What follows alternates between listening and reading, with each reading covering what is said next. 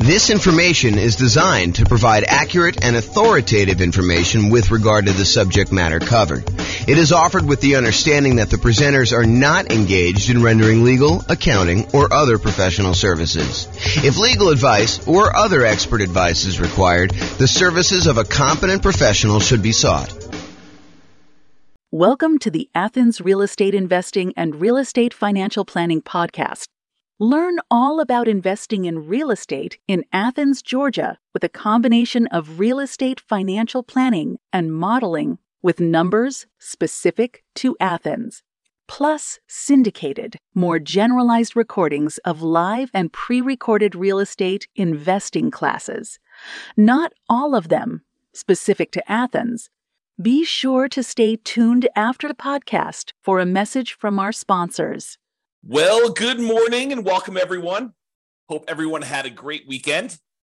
And we are back and we are doing a pretty amazing class today. Today's class is about, is it better to pay off properties early?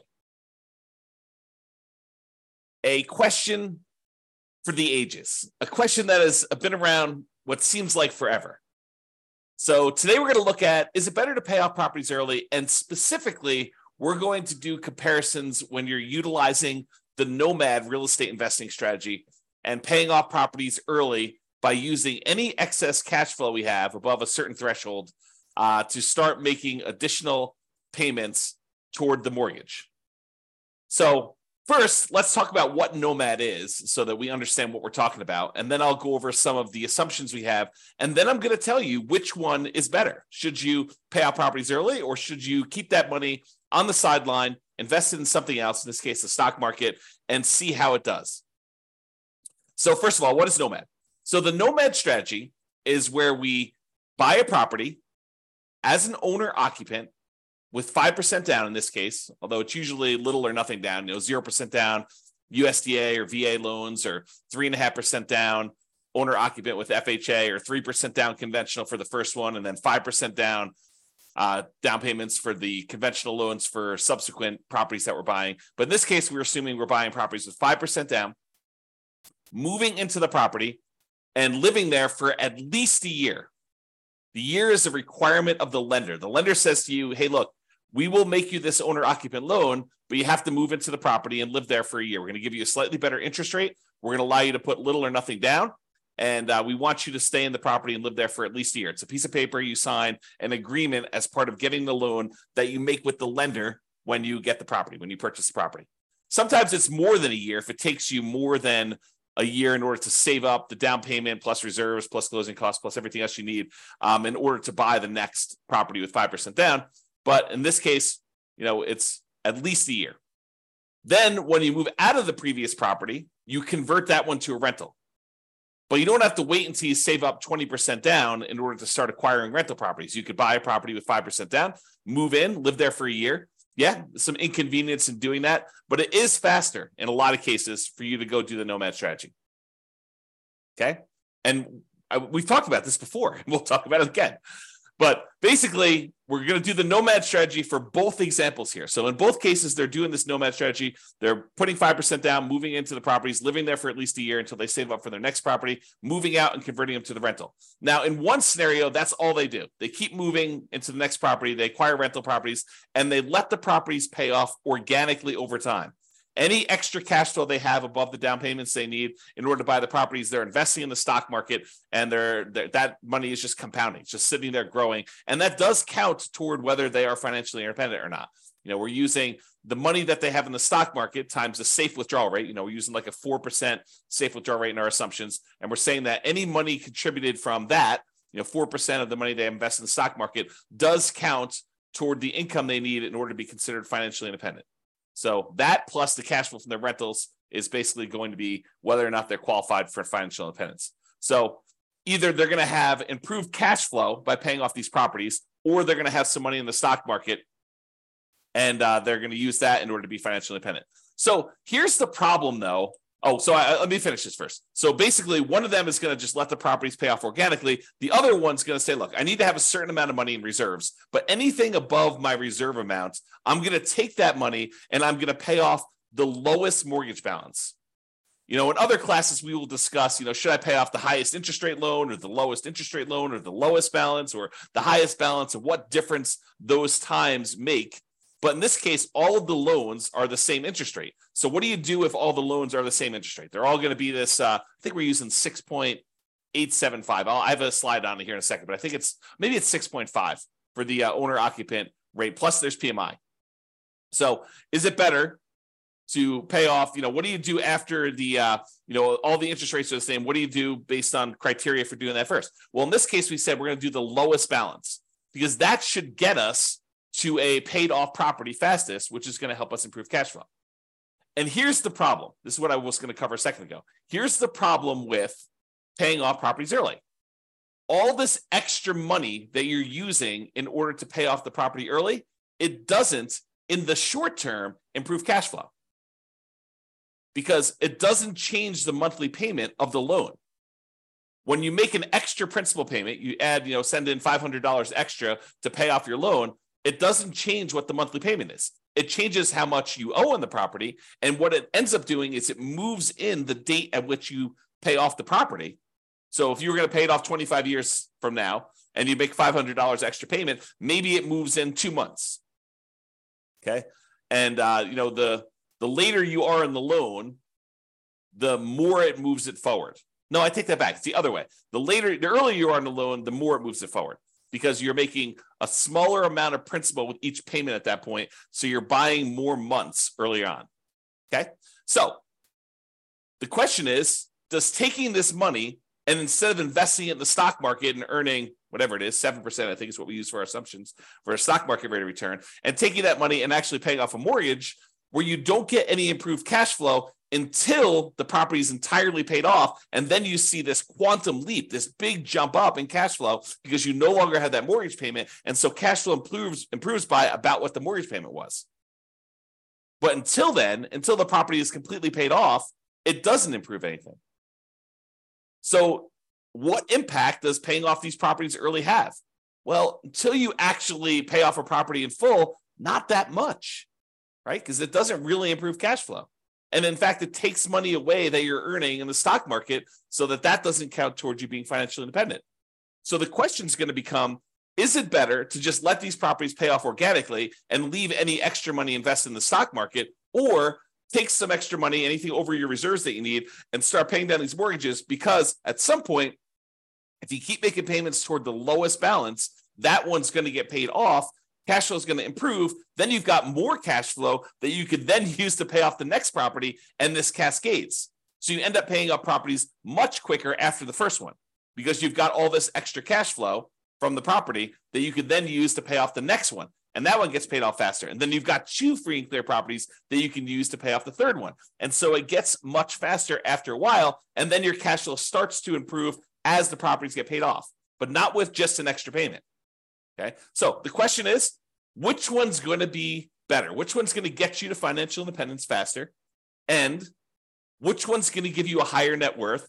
And then which one is actually less risky? And you might say, well, that's an interesting question. How do we measure risk?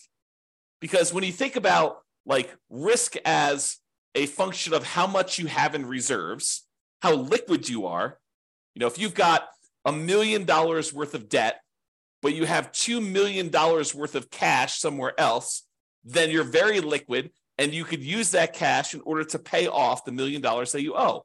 That's not super risky at all. But if you have $1 million worth of debt and you only have $5,000 worth of cash because you're taking all of your extra cash and you're paying off other mortgages, and that's harder to get at. You could go do a cash out refinance or sell the property and do that, but it's not super liquid. So which one's less risky? Is it less risky to have a lot in reserves, a lot of cash invested in, let's say, the stock market that you could call up your broker and usually within a week get money in your account? Or is it better to have less debt because you're paying off the debt early in the other case? So it's interesting. So we'll talk about that too. All right. So I modeled this in over 300 cities. I think we modeled it in 304 U.S. cities.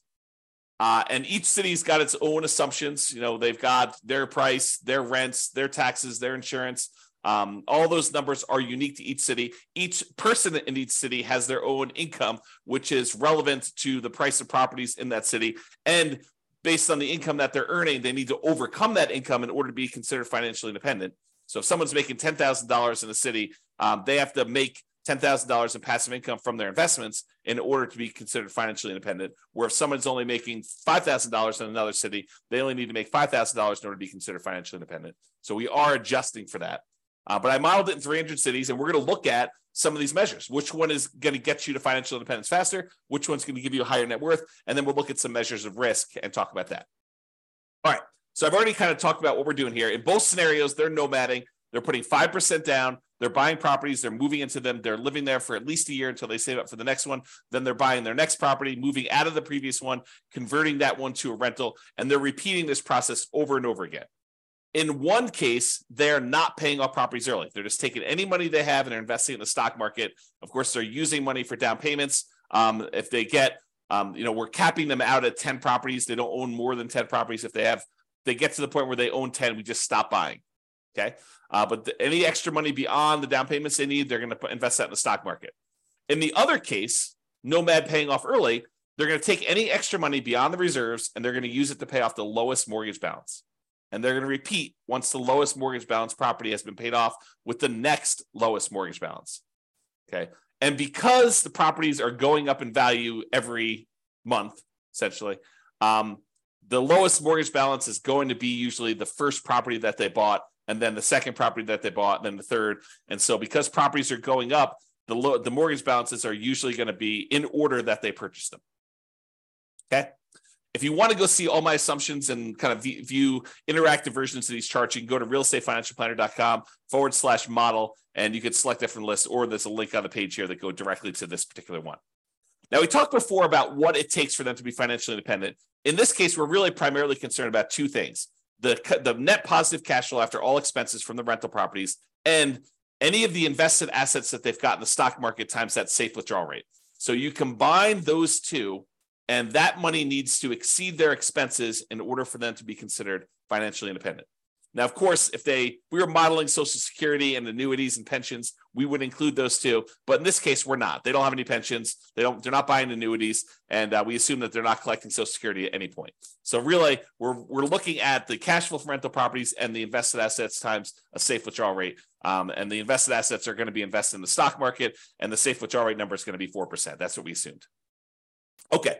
So I talked about this already too. Each city's modeling uses their median home prices and estimated rents on those properties. We did not apply any of the 88 strategies that we have to improve cash flow. I'm kind of known for these strategies to improve cash flow of really making cash flow work, especially in markets where prices are up a lot, interest rates are up a lot, and rents are up, but maybe not quite as much as what prices and interest rates have dictated the new mortgage payments will be. And so it's really hard in order to generate cash flow in markets, especially compared to how it was a few years ago. So we're not taking any of the strategies that we have for improving cash flow and applying this. This is sort of like right out of the box, not optimized for the cash flow situation.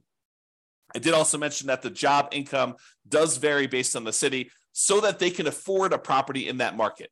But we do consider that if somebody makes more money, that they need to make more money in order to be considered financially independent. So we do level the playing field. If more is given, you earn more money in that marketplace, then more is required for you to be financially independent as well. We do start everybody with just enough down payment to buy a 5% down owner-occupant property with closing costs. So about 7% of the price of properties in their marketplace in order to be able to buy the property. And we set everybody up with at least $10,000 minimum. They will be buying properties with 5% down. Yes, they have PMI on them. We're using 6.5% for the mortgage interest rate for the owner-occupant properties, plus that PMI in addition to that. And so that's what we're going to be using for our assumptions. The 7% per year stock market is what we're assuming they're earning when they're investing in the stock market. And I will tell you, if you were thinking to yourself, that would change. If we assumed 10% in the stock market, all these numbers would be different. And you are absolutely correct. It would change the numbers. It would give a more significant advantage to the people that are not paying off their properties early, because any money that they have invested there would grow at a slightly faster rate. It would be growing at 10% instead of 7%. or 8% if we use that, or 9%, or 12%, or 15%, or whatever it is. Okay. And so, yes, we could redo this comparison by saying, okay, what if they're doing, what if they're really good at investing in stocks? Or what if the stock market is very kind to them, which is more likely than them being good, just statistically. So what if they are, earning 12% per year? We could run that over again and see what impact that would have. But in this case, we did 7%. Okay. And I modeled it out for 100 years. I realized that the chance of many of us living to be, whatever it is, 100 plus, whatever your current age is, but I modeled it out 100 years from now so that you could see what that looked like. And I did that primarily because there were a whole bunch of situations where they achieved financial independence in some markets really, really late. And sometimes it was just beyond where I was modeling it out to. So I said, look, I'm going to do 100 years and we'll see where it is. And then, people can decide if they're going to live to be, 120 or they're only going to live to be, 99. So you can see all my assumptions in detail at the realestatefinancialplanner.com/model page and drill into your city and look at it. Okay, so let's jump right into it. So financial independence achieved. At what point do they achieve financial independence? And is that faster in one strategy or another? Well, in the strategy where they are paying off their mortgages early, where they're taking extra cash flow and they're using that in order to make additional payments to pay off the lowest balance mortgage first, with the idea of getting free and clear properties faster. In 216 of the 304 cities, they achieved financial independence faster by paying off the mortgages. So squint really hard, a little bit more than 2/3 of the time, it was faster for them to take the money and actually pay off the mortgage, which then leads you to believe, which is true, that in 74 cities, a little bit less than 1/3 of the time, it actually was faster for them not to pay off the mortgage early. And you're like, that's crazy. So it's not like universally true that paying off the mortgage early is going to be better. And the answer is yes, that is it. Basically, what I'm trying to point out to you is it really depends. It's not like I should always pay off my properties early. Sometimes it's better to not pay off your properties early. Craziness. So 216 cities, it was better for you to pay off properties early. In 74 cities, it was better for you to not pay off properties early. In 14 cities, it did not matter. You were financially independent in the same month, regardless of whether you were paying off properties early or you were not paying off properties early. So in 14 cities, doesn't matter. Okay? So that's what it is for being financially independent. And this shows you the distribution of when it happened. And you can see that there, with the gray areas, the ones who are Nomad paid off early, we paid off properties early. And you can see that in a lot of cases, it skews it up. It moves up the time for you to be financially independent in a lot of these cases here, where you see a lot of them happening right around this time. But in some cases, it's actually better for you to have, bought more properties instead of starting to pay off properties early in some cases. Okay. All right. This chart shows you how many months faster it was to do one strategy versus another. The green ones are the ones where it was better for you to pay off the properties early. And the distance it is from the zero line is how many months better it was. The distance from the left-hand axis shows you how expensive the properties were. More expensive properties are on the right. Okay, so if you're in a market where property values are $750,000, then that's right here. If you're in a market where properties are $400,000, this is where the properties are right here. Okay, the really expensive ones are to the right. The really inexpensive properties are to the left. The green dots are ones where paying off the property early is better, and by that many months. And the red dots are ones where doing the traditional baseline Nomad model, where you're not paying off properties early, is better by this many months over here. And so you can see it tends to be a little bit better when your properties are less expensive for you to not pay off the properties early.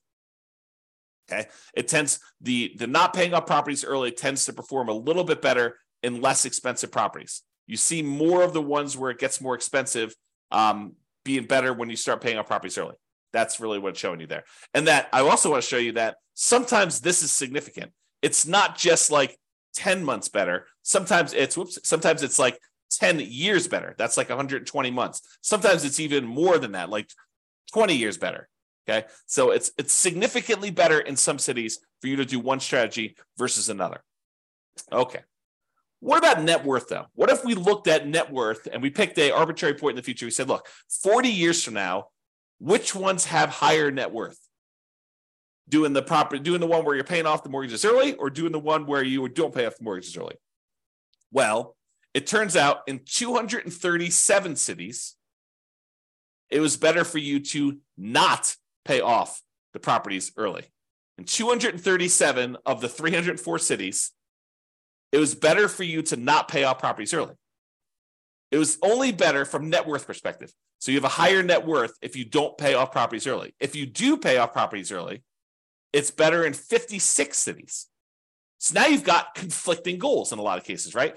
In some cases, you're like, hey, look, do I want a higher net worth, or do I want to be financially independent fastest?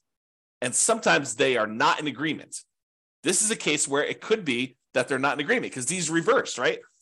Paying off the properties early means that you have a lower net worth, but you might be financially independent faster. So which do you do? And in 11 cities, it didn't make any difference at all. It was the same. Okay? Super interesting. And this shows you how much better the net worth was for each strategy. The green one, in this case, is the one where you didn't pay off properties early. The red ones are the ones where you did pay off properties early. And you can see just clearly from looking at this chart that when you do have a higher net worth by paying off the properties early, it's not that significantly higher. Where sometimes by not paying off the mortgage early, you have a much higher net worth. So before, when we looked at the time differences, when I over here, when I was looking at time differences, there were cases where it was a lot better from a time perspective. Your time to achieve financial independence was significantly better in both cases. In this one, when we're looking at net worth, even when paying off the paying off the properties early is better, it's better by not that much, by a very small amount. So even in the cases where that one wins, it's winning just by a little bit. It's not like it's 2 times better. Okay, kind of interesting. All right, so let's sum up some things here. So it shows you the difference in net worth and stuff like that. I'm not going to cover those. If you want to see this chart, you can do it. But I will point out that the difference in net worth is large. On average, it's 23.9% better for you to do the baseline Nomad than to pay off properties early. On median, it's 25.1% better. So those are not like 1% better. It's significantly better for you to not pay off properties early in terms of net worth at year 40. Okay. In terms of how long it takes you to be financially independent, on average, it is 30 months better for you to pay off the properties early. 30 months, 2.5 years. Now, 2.5 years, you're like, that's not that significant. It's 5.8% better. So you're like, hey, it's only 2.5 years. It's not really that significantly better. Well, if you're working at a job you love, then probably not. 2.5 years extra and working at a job you love, not really that big of a deal. But if it's a job you hate, if it's a job that you can't wait to get out of, 2.5 years could make all the difference in the world. All the difference in the world. And if we look at the median amount, because we use the average was 30.5 months. If you look at the median amount, it's 40 months. So it's even higher on median. So what is that? That's like 3 years and 4 months, 3 years and a third. Okay. So pretty interesting there. Now, what about risk? Well, we measure risk in a whole bunch of ways. A couple of ways we measure risk is how much can rents go down before we have negative cash flow? How much can price go down before we have negative equity? And in both of those measures, it is better for you to not pay off the properties early. Okay. It is better for you to have this baseline Nomad strategy and to do that than to have than to try to pay off properties early. It is less risky for you to not pay off properties early in those cases. Okay. Now, when you look at your average debt to income ratio, the calculation that most lenders are going to make in order to give you the loan, when you look at that, it is better for you to pay off the properties early because you're reducing your debt and you're increasing your income by paying off some of these properties early. So for those two reasons, it tends to be a little bit better for you to pay off the properties early. Now, from a debt to net worth perspective, because you're also reducing your debt, it is also better for you to pay off your properties early. Okay. But here's an interesting one. In terms of months of reserves, is it better for you to pay off the properties early, or is it better for you to not pay off properties early and have this extra money in cash flow? Well, early on, when you have all this extra money sitting in the stock market, that counts as money in reserves that you have. That's better. But what tends to happen is when you pay off the properties early, you tend to improve your cash flow and you tend to reduce the amount you need for reserves because you no longer have those mortgage payments. And so you end up getting to this point where it's worse early on for one way and better later on for another, which becomes super fascinating. When you think about having reserves, would you rather have $1 million sitting in your accounts that you have invested in stocks, that you have a lot of liquidity in, or would you rather have all that money tied up in equity and properties where it doesn't count as reserves because it's illiquid? It's a different way of looking at risk. And so risk, I think, is an interesting discussion on this one. All right. So we've been using the median property price and the kind of like rent associated with that median property price. And so these are not like ideal properties in a lot of ways. Now, you could apply the 88 strategies we have to improve cash flow, and you probably should if you were going to do this in your marketplace, right? So you should be able to choose better properties, and you should be able to do better than what I'm talking about here. And I do model some of those improvements on the realestatefinancialplanner.com/model page. You can go look at, what if I'm buying properties that are 10% less expensive, or I'm getting 10% better rent on them, and we can look at how that impacts things compared to buying less better choices of properties is another way of saying that. Now, I am not an expert on 304 different real estate markets. And so if you are an expert and you go look at my assumptions, you're like, James, for my market, your prices are a little bit higher than what we typically be buying here, or your rents are a little bit lower, or your rents are a little bit higher, your taxes, your insurance are off, or whatever it is, please do reach out via email. And I'll go ahead and update those in the database. We'll rerun these, and then you'll see the updated numbers for all the calculations and all the modeling we've done for your city. Now, I'm not trying to go and say, these are like the once-in-a-lifetime deals that you can get. What I really want are the numbers that any real estate investor in that market could expect to achieve. Not trying to get the best 1% of deals out there. That's not what I'm trying to do. I don't want to discourage people by saying, I'm not finding the deals you're talking about here, James. It's impossible for me to find the deals you're discussing on this one. And so your numbers are just all out of whack. I'd rather show you median and show you that anyone could buy these properties, and show you slightly worse numbers. And then if you buy in better numbers, they actually improve on this. All right. So in conclusion, in our current market conditions, the current prices we're seeing, the current interest rate environment, the current rents we're seeing in over 300 US markets, using what I would refer to as less than ideal, kind of like median price rent properties, paying off your Nomad properties with extra cash flow is a faster path to financial independence in 216 of 304 cities. About 71% of the cities, it would have been better for you, faster for you, to be financially independent if you decided to take extra cash flow and pay off properties early. Now, from a net worth perspective, though, choosing to not pay off your properties early with extra cash flow gives you a higher net worth in 237 of the 304 cities, about 78% of them.